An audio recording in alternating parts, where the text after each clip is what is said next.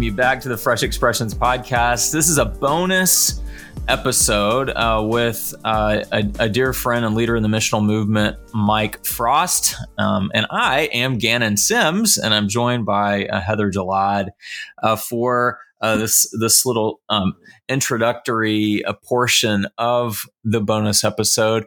But I was really struck. Mike has been a part of the missional movement. I mean, he's a forerunner in it. He was writing. He wrote The Shaping of Things to Come in, I think, 2003, long before many were talking about the need for the church to sort of press into a new future. And he makes this theological move because he and many others, and I think he's going along with Jürgen Moltmann and others, just talking about the missionary God, the God who sends the Father and Son, and that's what propels the church. And I think that's where we need to start. And often we start the missional conversation with how to rearrange the chairs at church to be more outward facing. And Frost encourages us to step way back and let's really think about how we look at the life of God, the sending missionary God. Yeah. I mean, we're calling this a bonus episode, and Gannon and I were talking before we hit record, and I think this is a bonus episode. There's so much good stuff in here. Like Gannon mentioned, The Shaping of Things to Come was so impactful in my early years when I was in seminary, having to read The Shaping of Things to Come. Alan Hirsch and Michael Frost really have shaped very much my own theology of the church and the mission of the church, and my own practice in the Fresh Expressions movement. That there's a lot of gold in this conversation that you had with Michael Frost, and some of the things that really struck me as I kind of listened in to you guys in your conversation were how he really does drill down on the triune nature of God is all encompassing as one of sending, the God who sends the Son and sends the Spirit, the sending nature and character of God, which is meant to be really the church as the body of Christ is meant to be sent to the world, good news to the neighborhood, a gift to our neighbors. And I loved his kind of sharing, if I came to your church and walked through your building with you and looked at your budget, and not to say anything negative per se, but to really look at the nature of your church. Is it missional or is it attractional? And really kind of unpacks that as to, how we use our buildings, how we see ourselves as a body in that particular neighborhood. And really just a lot of gold in here for us to consider as we look at the future of the church and these fresh expressions of church that are a part of that future. So, Gannon, anything else you want to share before we kick it off? Yeah, thanks, Heather. It's a wide-ranging interview. We talked a little bit about the early days of Fresh Expressions, sort of a tale of two dioceses that adopt the way of being that Fresh Expressions advocate, diocese that does not. We talk about, I ask him to give kind of encouragement for pioneers and leaders. And so I think you'll really enjoy it. And so without further ado, here's Mike Frost on the Fresh Expressions podcast.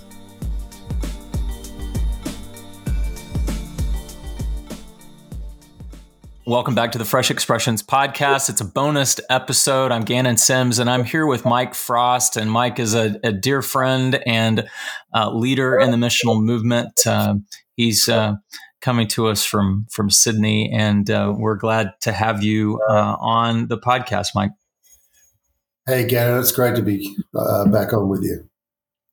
So you've been, Mike, at the forefront of the missional movement for a long time, and I think some of our audience might look to you to help them translate to the people that they know, the people in their networks, what the missional movement is, what it's all about. So how do you help us all kind of understand where the missional movement has been and where you see it going? Well, whenever I'm explaining it, I always I tell people that the first thing to understand is that the whole missional conversation is not primarily, or at least it was not initially, a conversation about a new understanding of church, even though the missional conversation will have implications for church. But for many people, they think, oh, this is a conversation about new ways to do church. But I always try to teach people that actually the whole missional conversation is a conversation about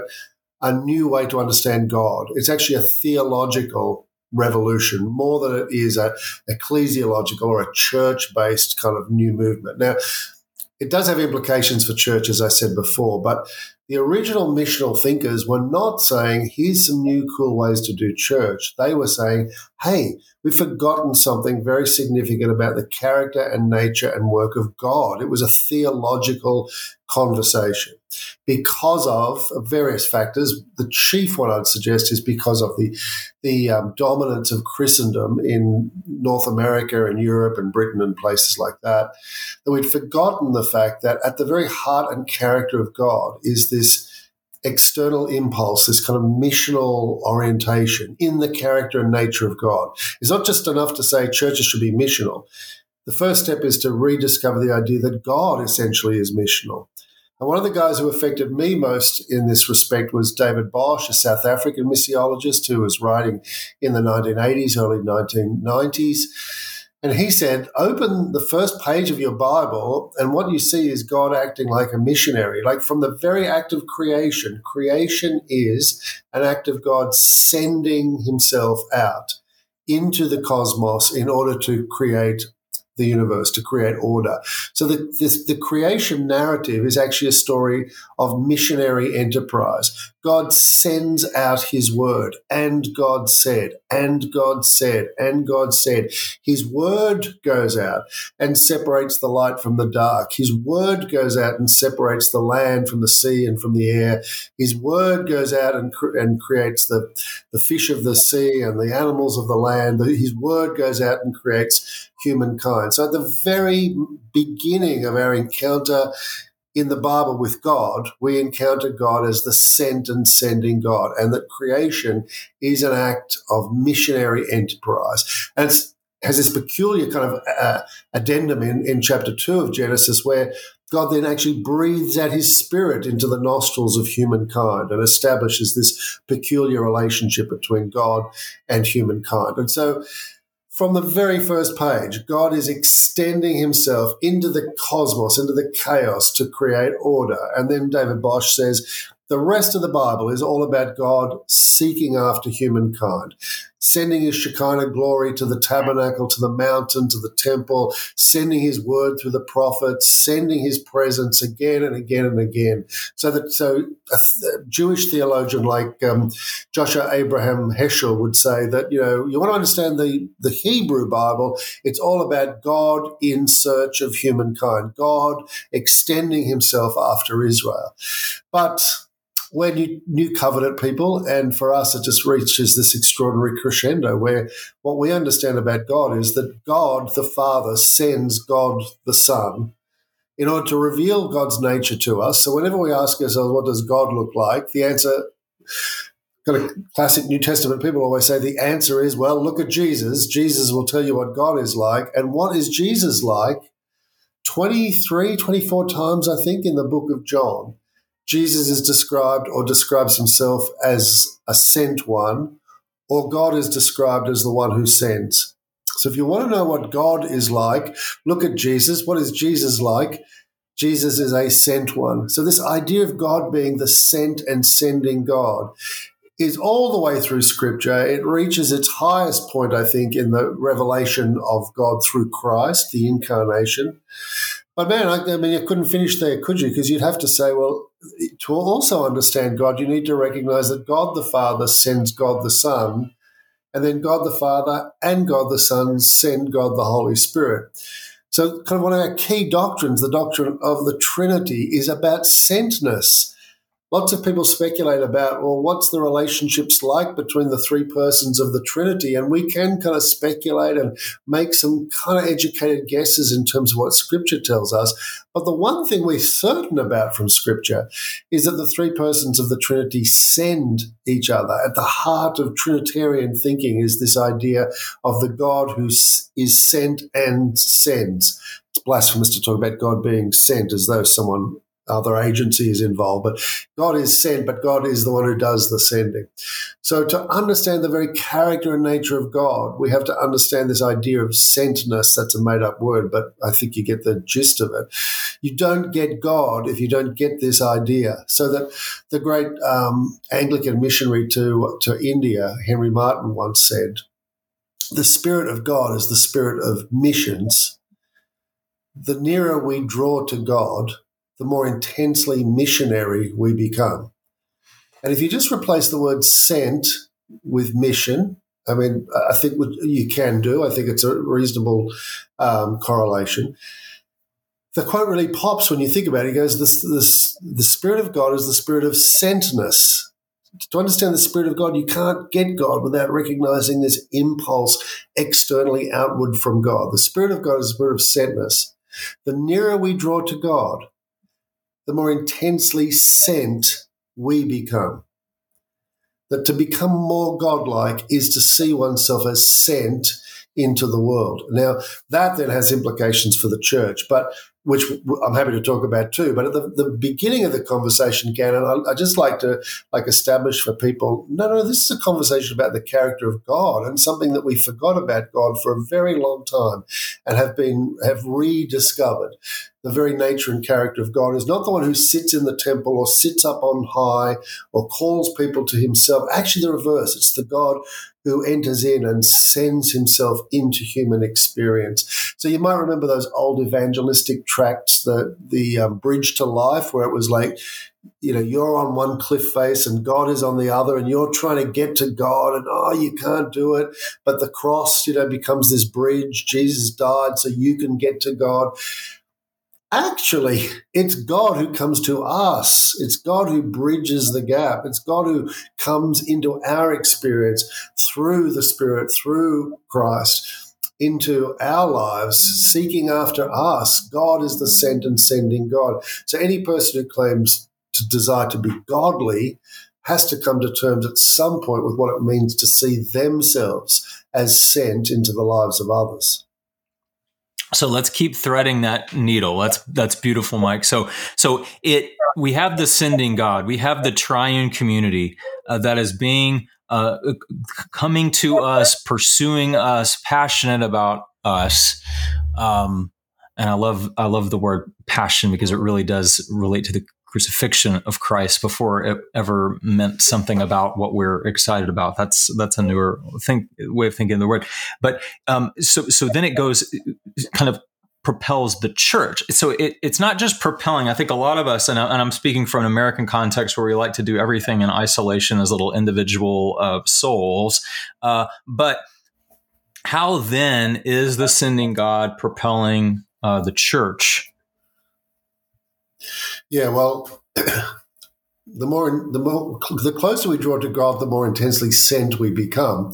If that's true, then you have to ask questions about what's happening in churches where people have no such impulse, no sense of what it is to see their community as the ones to whom they have been sent, to be oriented to understand their neighbours or their needs, to engage in the life of the village or the community or the suburb or the town or wherever they happen to be.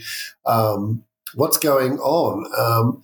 It's not a lack of strategy or it's not kind of poor understanding of church. Just reiterating my earlier point, it's a poor understanding of the nature of God. And I think that churches need to begin a theological revolution in their churches by taking people back into the theology, literally the way of thinking about God, which in turn I do think actually starts to shape us. I do think Christian people filled with the Holy Spirit have all the resources they need at their disposal to be everything that the church should be in their context. it's simply a matter of opening their imaginations to where God is at work and what God is like. God is in our church and at work, but God is also at work in the lives of people in our community, in our city, and especially, of course, among the poor. And so as soon as we start to think rightly about the sent nature of God, it begins to move us into mission. Then all the sorts of questions arise like, well, what does it look like if the church as a community of people was as sent as God is in the triune community? We would then see ourselves as a gift to the community. We would be oriented around what it looks like for us to enter meaningfully into the hopes and yearnings and fears and desires of our neighbours. And then rather than thinking in terms of, well, what program should we run? What strategy should we employ? It's much more about becoming servants to the needs of the community. So much, and in North America, you guys have been, experts at this, and you've exported these ideas all around the world, including to my country. Expert in how do we attract people to come to our church? How do we get people to come to our programs?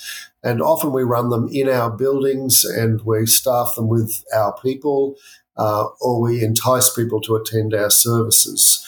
Alan Hirsch and I wrote a book many years ago where we referred to this as an attractional impulse. There's nothing wrong with being attractive or being appealing or winsome. There's nothing wrong with being a community that people feel drawn to. All of those things are fine. But we use the word attractional, kind of an invented word, to describe churches that pour nearly all of their resources into trying to get people to come to them or their programs. And we don't see God doing this. We see God doing the reverse. And so it might be that churches need to unravel some of the current orientations they have and maybe restaff their churches in certain ways. But we, if we're going to mirror the work of God, need to see ourselves as people of God in community sent to our neighbours, moving out, building relationships, hearing, listening, attending, holding space, bringing the love of Christ into the needs of others. It's beautiful. So we are engaged, of course, in Fresh Expressions with this sort of like both and reality. So we have this idea, maybe we call it attractional, we call it historic, we call it inherited church reality. But then we think, what if every church that's been around for a little bit and maybe they were doing the attractional sort of thing, what if they push out into this idea of mission, into this idea of sentness, into their true identity in God as agents of the drama of God? So we see how that creates little fresh expressions of church, new forms of church. So how can the old, I hate saying not old, the inherited forms of church align their resources with this idea of the sending God, with being sent on mission to all those who shouldn't be expected to come and be like us, to use that term? Yeah, well, I mean, you could simply just do an inventory of all of your resources as an inherited church and ask how are they being utilized. Like, you could look at staffing. What are our staff paid to do? And if most of what they're paid to do is to lead services and to preach and to do pastoral care or to run the youth ministry or whatever it might be, if most of that is internal work among believers, then you're an attractional church. You could then look at your buildings. Who uses those? How often are they open? How often are they accessed? Who accesses them? What's run there? And if all that goes on in the church is church services and the Christian youth group and the men's fellowship and all the internal life of the church, well, that's fine, but you're an attractional church. And how do we spend our money? Is it on staffing? Is it on maintaining property? Is it on giving to our denominational agencies and the like? Again, just do an inventory. Where is our money spent? I've had people say to me, "Oh no, Mike, we're a missional church. We're totally missional. We believe, what you're talking about."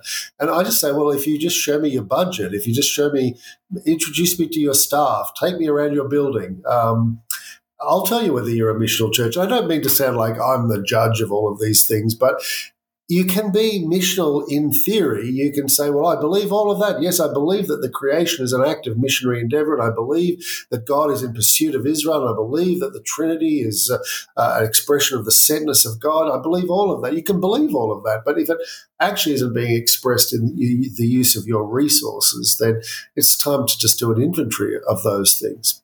But I also want to be cautious that we not just see the inherited church as the part of the church that's got the money and the buildings and the staffing, and that the fresh expressions are those who are in need of money and buildings and staffing. And hey, can the resources flow from one to the other? Because one of the things I do really like about Fresh Expressions from its first incarnation in the UK way back in the day, and I had a bit to do with those guys back then. I was never part of Fresh Expressions, but we're on the same journey really. And back then they used to talk about Fresh Expressions in the Anglican Church, in the Church of England, as being a kind of a mixed economy was the language that they initially used. And I think that's now shifted a bit into more biodiverse kind of language around a blended ecology.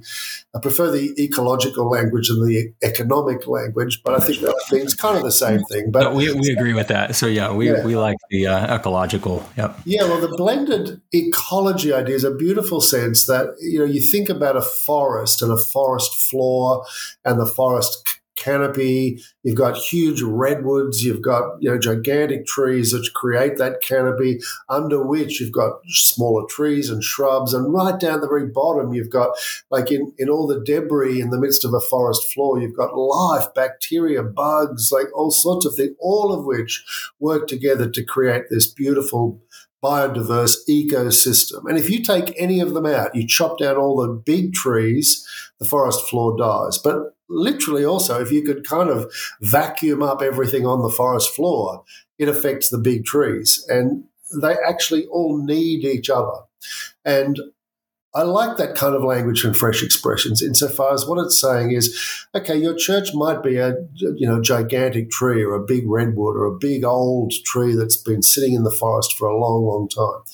But you actually need the biodiversity of the fresh expressions around you as much as they need you. So it could well be, yes, that fresh expressions are in need of resourcing and being patronized by larger churches, that there are needs that smaller fresh expressions need. But I'd also like that conversation to happen in terms of also recognizing the inherited church needs what fresh expressions bring. That they may be the smaller plants in the forest floor, but actually they bring a richness and a diversity to that ecosystem that the big trees need. So the question I would be asking is not just what have you got that you could deliver to Fresh Expressions? How could you do an inventory of your resources in order to catalyze kind of fresh expressions around you? I'd also be asking, what do you need that Fresh Expressions could bring to you? And sometimes that answer looks obvious. They bring innovation and creativity and energy and all the excitement and verve and how can I describe it? The deliciousness of being on mission and doing something creative and operating without a net. And I mean, in so many inherited churches, that kind of electricity is just so absolutely necessary for congregations that have become a little, shall I say, routine in their experience of God and community. Right. It creates mutuality. So, I mean, in the same way that all of the plants and animals in the ecosystem need one another, the church needs each other in all of these different ways of being church. So we see even as you go out to the edge, you see sometimes the edge renews the center, and then you can't kind of keep pushing out to new edges. And it's because there's always a new edge. Yeah. There's always a new avenue to explore, something new to experiment with, and we kind of keep those things lively on the edge while being able to come back to the center, the well, the sending place, whatever you call it, that is kind of this central operating system, however you want to call it, the mother. So you write a little bit, so just on that biodiversity thing, can I just press into it even further? Go ahead. Because that notion of the edge and the growing edge is a really helpful one. Another analogy I use is to ask, what's the opposite of a biodiverse ecosystem? It's a monoculture. And what does a monoculture look like? Every sort of house in suburbia has a monoculture. It's called lawn. Lawn is a monoculture. It is one species of plant in a fairly significant kind of area of land. And lawn is just the most fragile thing to maintain, as all suburban people will know. You have to fertilize it, you have to cut it, you have to attend to it, you have to weed it. I mean, the reason is because it is a freak of nature for you to have a single species of plant in one particular space. And weeds are regularly coming into lawn, which, suburban people like poison or pull out, as soon as they appear. But in fact, weeds are what are called pioneer plants. Weeds send deep roots down into the ground. Like lawn has very, very shallow root system. So it's easy, you've seen, lawn all rolled up in kind of turf and rolled out again. It's easy to transport. It doesn't go deep into the earth. And so that's weird. That's crazy. Nature itself is like, whoa, what's happening? Get some pioneer plants in there, and weeds come in to kind of put deep roots down into the earth to break up the earth. They're trying to revitalize a monoculture. Now, I once used this illustration at a church planting conference and said, lawn is a freak of nature, and pioneer plants, weeds, are the ones that are trying to make the earth wild again. I know you hate weeds, but if you're a church planter, think of yourself as a weed. And I got to say, Gannon, it was the least successful illustration I've ever used. Because Americans love lawn, it turns out, and most people are like, I don't want to be compared to a weed at all. But next time you see a weed in your lawn, think to yourself, this is wildness trying to come back into this ecosystem and bring biodiversity. Everything in nature is oriented toward wildness. And I think that there's a lesson in that for us, that we've tried to create churches that are like monocultures. They're like lawns. And we shouldn't decry the wildness that is coming in there. The young people who are agitating for change, the new pastor or the youth pastor who's saying, what would it look like if we started dinner churches? Or what would it look like if we went and reached those who are in need around the corner? Like, these are weeds, and so suburban people don't like it. But the weed actually has at its heart the yearning for the very thing that we should be. And we could keep playing with that, because I'm going to push back on the weeds, because I get it, but we see in gardening a recovery of native species. So where we have domesticated our landscapes and lost the biodiversity that is inherent in the natural order, sometimes that rewilding of things is really rediscovering what the natives are already up to. And so a lot of us in the church need to get in touch with what's going on in the cultures right around us, learn from it, come alongside. And then there's this beautiful thing that happens when the, quote, native peoples become kind of immersed in the divine life of God. So that's, I think, kind of a way that we can think about the weed analogy and maybe grow some deeper roots. Is better, yeah.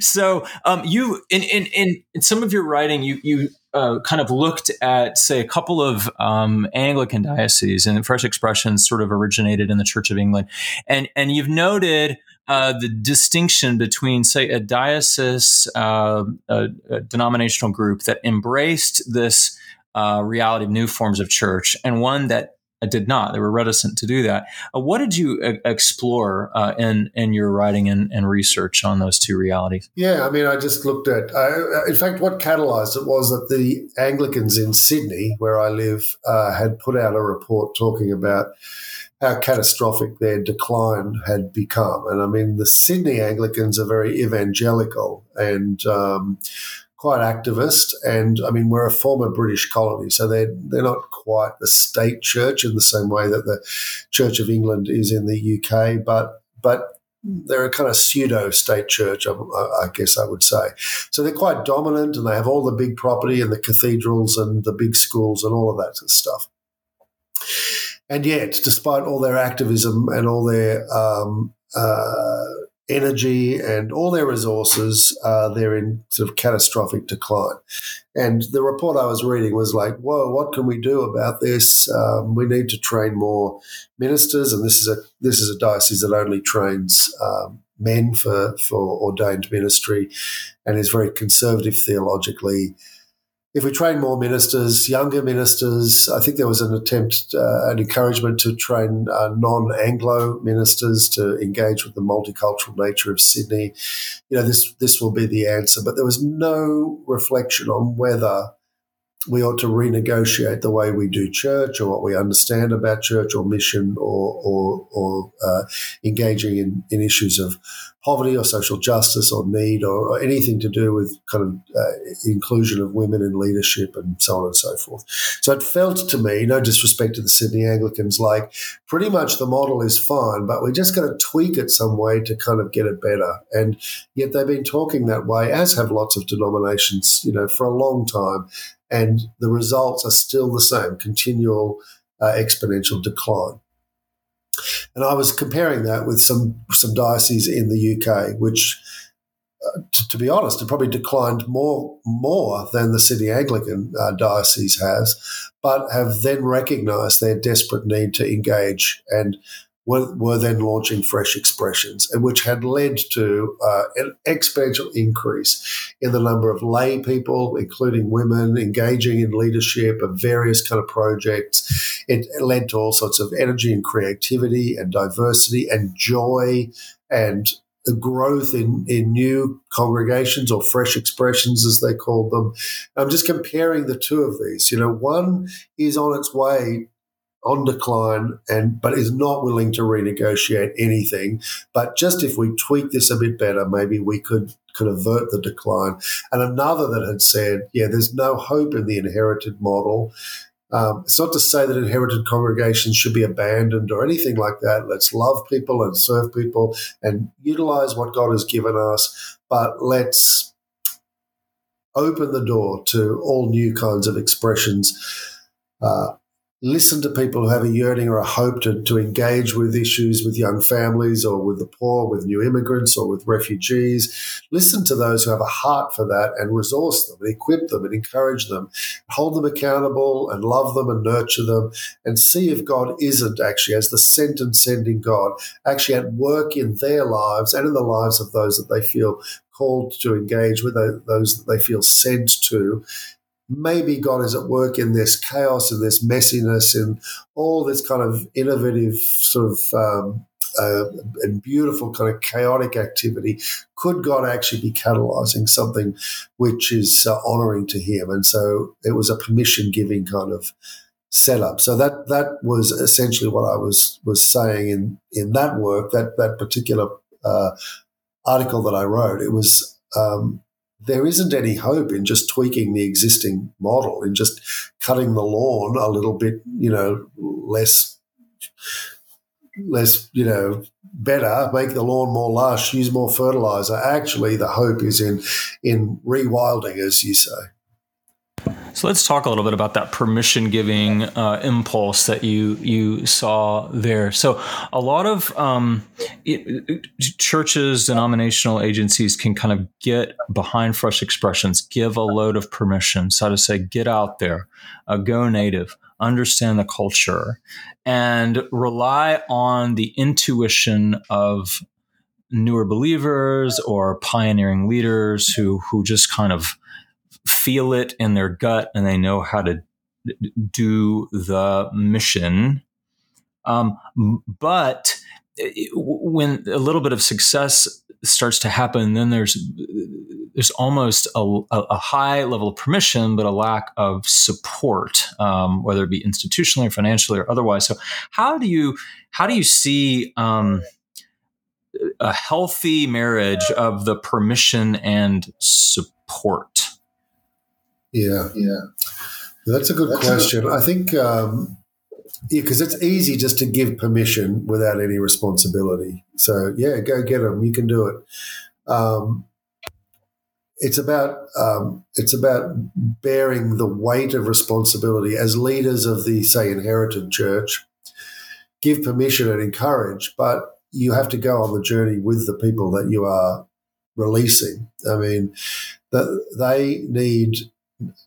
I mean, it's a bit of a technical term, but they need pastoral supervision in that respect. I mean, and that's not just, let me check in with you. How are you doing, Gannon? Is it all right? Yeah, that's not supervision. That's just checking in and being a friend. But professional pastoral supervision actually is sitting with the people who are leading your fresh expressions or your new projects, hearing them, directing them to the resources that they need, and they may need learning. They may need to do this course or read that book or be mentored by that person. It also might well mean that they need support, like in actual resources, in terms of I need more mature people to come alongside me in this project, or I need some money for this project. I would suggest that we need to see permission giving with responsibility as our framework, not just simply permission giving, because I think that can be irresponsible. And I've seen, certainly back in the early days of the missional conversation, lots of traditional church pastors gave permission, like, go for it, do it. And then lots of people, younger people primarily, went off with lots of energy and excitement. And it came to naught, or they burned out, or it became a stinking mess, or it went completely off the rails. And a lot of those people, and I'm in Sydney, I'm still in touch with a number of them, became really disillusioned about church and faith as a result of that. And in fact, a lot of critics of the whole missional conversation were like, ha, see what happens? It doesn't work. So I think that I think the stakes are high on this one, and particularly now that we're 20 or more years into this conversation. I think that those inherited church leaders who are taking this seriously need not simply to give green lights. They have to enter into a process of pastoral supervision, whether it's by them or by other leaders in the church, to support the new thing that is happening. Because some fresh expression leaders need to be slowed down, not sped up. Some need to be given free range, but others, they need to go into this in a much more measured and a way that they can manage at step by step. And the only way to know whether to speed someone up or slow someone down is through that more intensive pastoral supervision relationship. And so we've almost got to see a reordering of priorities everywhere, where the senior leaders, the denomination, the bishop, the whatever, sees him or herself as the equipper of all the saints for the work of ministry and entering into relationship. And it's, and I really think, when we talk about supervision, I think a lot of pioneers would be a bit squeamish about that, but it is a deeper relationship. It's spending time asking questions, making sure that they're okay. And really, being in it with the pioneering leader, sort of setting aside the administrative tasks for a moment and doing the relational work. That does take more time. It's harder. It's easier to sort of fire off an email than it is to spend a time really doing the relational work. But I think that's where it is, and that's where people need us to be in the church is to see those thick relationships lived out in caring community. So a lot of people I was going to say that here in Sydney we had huge scandal with very high instances of child sexual assault by clergy. I mean, similar to what happened in places like Boston and Ireland. And it led to a government inquiry into the assault of children by religious practitioners. And the stories were unspeakable. I mean, it was just every night on the news you heard these incredible stories. But when the magistrates brought down their findings, they were horrible enough, but their recommendations included a recommendation that all clergy should be given professional supervision. And in their report, they marveled at the fact that ministers of religion, of all denominations, it wasn't just focused on Catholics or Protestants, of all denominations, they were saying, you could hear the incredulity. They were like, can you believe it? But there are men and women in pastoral ministry leading churches have no pastoral or professional supervision whatsoever. Like, that does not happen in the medical professional, in counselling, in most kind of fields. You are supervised professionally by somebody above you in a system somewhere. And they were astonished that you can graduate, go be a pastor somewhere and never be supervised. And to our shame, I mean, it actually kind of took a government inquiry to now legally require all ministers to have professional supervision, which, as I said, I think is just shameful for us. Why did we not already, not just on the issue of child assault, but even on the issue of what it means for us to be better at serving God among our congregations and in our world. So we're now required to do this as a result of a dreadful government inquiry. And I mean, the government inquiry was good, but dreadful outcomes of that inquiry.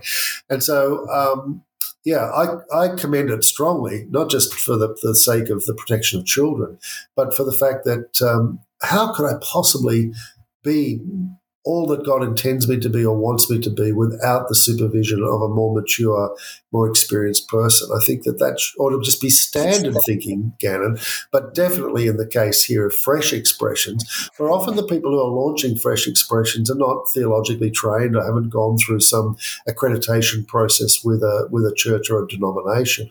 All the more do they need, well, you wouldn't call it professional supervision, but they need pastoral supervision in order to help sustain the ongoing work of God's mission in this world.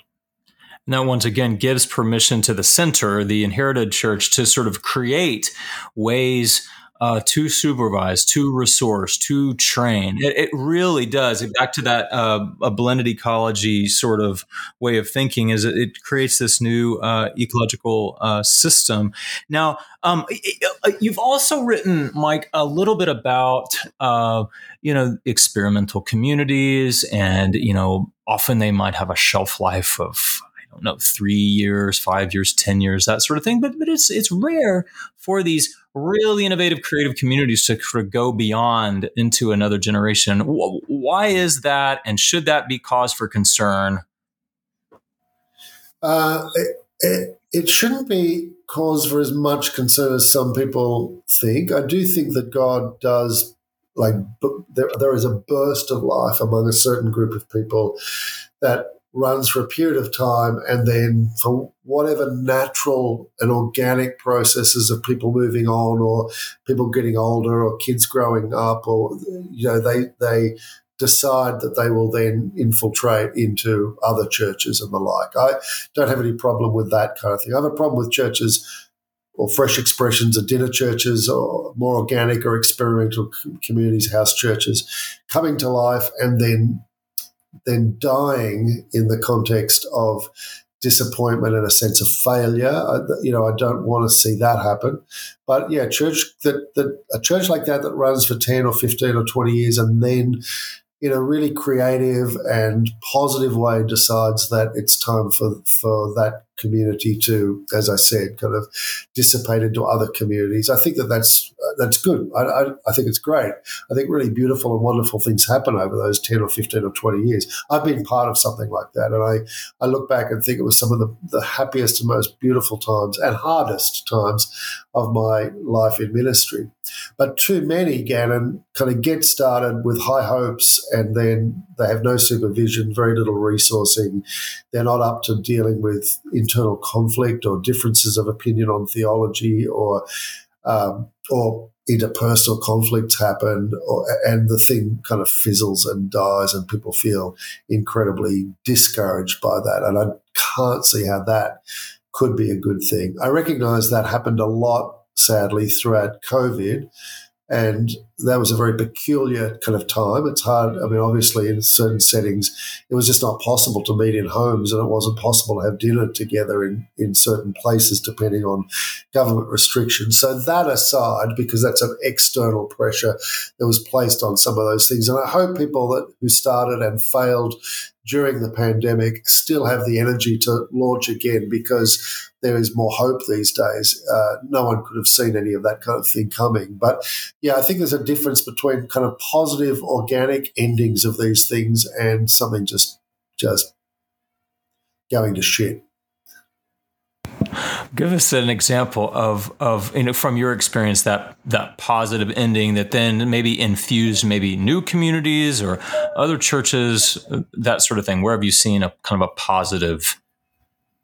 Yeah. I think that, here in Sydney again, I think, we had for a long time, we had a church, I think they probably ran for about 30 years. It was called Glebe Cafe Church, and it started way back in the day where it was kind of like, oh, okay, it's like a cafe restaurant kind of gathering around tables. And I mean, it's no big deal now, but back then it was like, well, that's different and innovative. And they ran very successfully for at some points being a very large gathering. I would occasionally be invited to go and speak there. And it was a very dynamic and energetic kind of,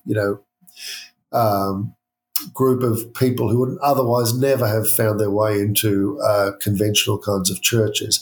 And over time, the people grew older, kids grew up in that church and moved on, as is the case, moved on because they moved out of the area. And it grew smaller and smaller, but it had a very significant influence. I mean, it influenced me. I later planted a community called Small Boat Big Sea, which was also round tables. It was a dinner church in an old church building, as Glebe Cafe Church had been. We were very influenced by Auckland Baptist Church, Mark Pearson's work in alternative worship modes. So, and all three of those now no longer exist, but I think that they had huge influence on churches. I mean, at Small Boat Big Sea, there wasn't a Sunday went by we didn't have a group of at least a carload, sometimes a busload of people showing up from more traditional churches just to look. And at first we thought, we're not a zoo, like we don't have to come and visit us. But I remember it was not me, it was another leader in that community said, no, actually, like we have to see ourselves as not just sent to our neighbourhood, which we had a very strong commitment to, but maybe we need to see ourselves as sent to more inherited churches around here, just to give them a flash, a spark, a moment of seeing there's other ways to do church than the traditional. Now, in all three of those cases, they ended well with a celebration. We had left Small Boat Big Sea before they decided to end. Like they continued another 5 or 8 years after we left, but we were invited back, and there were lots of tears of joy, lots of sense of nostalgia and memory of all the beautiful things that had happened, and a kind of commissioning and closing and ending, which felt to me really, really godly and really beautifully empowering, as people were then sent out to. Some had already left to go plant other things. Others had moved back into more inherited churches. But to just acknowledge that this was a spark of life that has then sent us out into different places around our city. Now, for the community out there that might be discouraged, they might be that other sort of story that you talked about, a newer, younger community that's discouraged. What advice would you give to a community that's feeling discouraged? Well, I'd say draw on all the myriad resources that are now available in all sorts of places like Fresh Expressions and Forge, and just about every denomination has something that's going to help you or support you or encourage you. I would say find mentors, reach out for people who have been further down the road from you, who have had experiences of how to get over that hump of whatever it is that you're currently struggling with, which is making it feel like it's not working or not going. But I also say to Fresh Expression leaders and new church leaders, go easy on yourself too. A lot of them come out of church growth oriented churches where God's only at work if our church is growing and getting bigger and bigger. They've come out of those churches and say, I don't want to be part of that. But that still operates back in the back of their minds that, oh, we're not growing. Oh, it's not getting bigger. Oh, numbers are going down. Now, they might be going down because lots of terrible, toxic, horrible things are happening, but they might just be going down because of the normal rhythms of people in your neighborhood and your life. So I would say release yourself from counting things and start seeking what God is doing in our neighborhood and seeking to engage with that. So release yourself from your parents' and grandparents' old church growth kind of frameworks. And then how do the leaders stay healthy in the process? I mean, we've talked about supervision a bit, but how do you think the leaders should stay healthy and kind of, stay on mission and stay delighting in the Lord? Well, that just comes down to, it doesn't just come down to. I think mentoring and supervision are incredibly important in this respect. I think accountability is really important too. And I don't just mean between the leaders and some external body or person. I think we should hold each other accountable. I mean, when we were at Small Boat Big Sea, we had 5 missional practices that we lived out, and we met together regularly to hold each other accountable to those things. And not just to say, did you do this and did you do that? It was like, did you do this? Yes, I did. What learning? What understanding? What struggles, what questions have arisen because you did that? And we held each other accountable. We also nurtured each other and discipled each other in that process. So I would say a kind of a deep life of mutual discipleship, nurture, and accountability is incredibly important. Mike, it's been great having a conversation with you. Really, really fun to be together. Thanks so much. This is the Fresh Expressions podcast. Fresh Expressions is a worldwide movement of everyday missionaries who want to see churches thrive in the places we eat, play, work, and yes, even in our traditional churches. To learn a simple 5-phase process for starting a new expression of church, go to freshexpressionsus.org/how-to-start. The Fresh Expressions podcast is hosted by Gannon Sims and me, Heather Delod.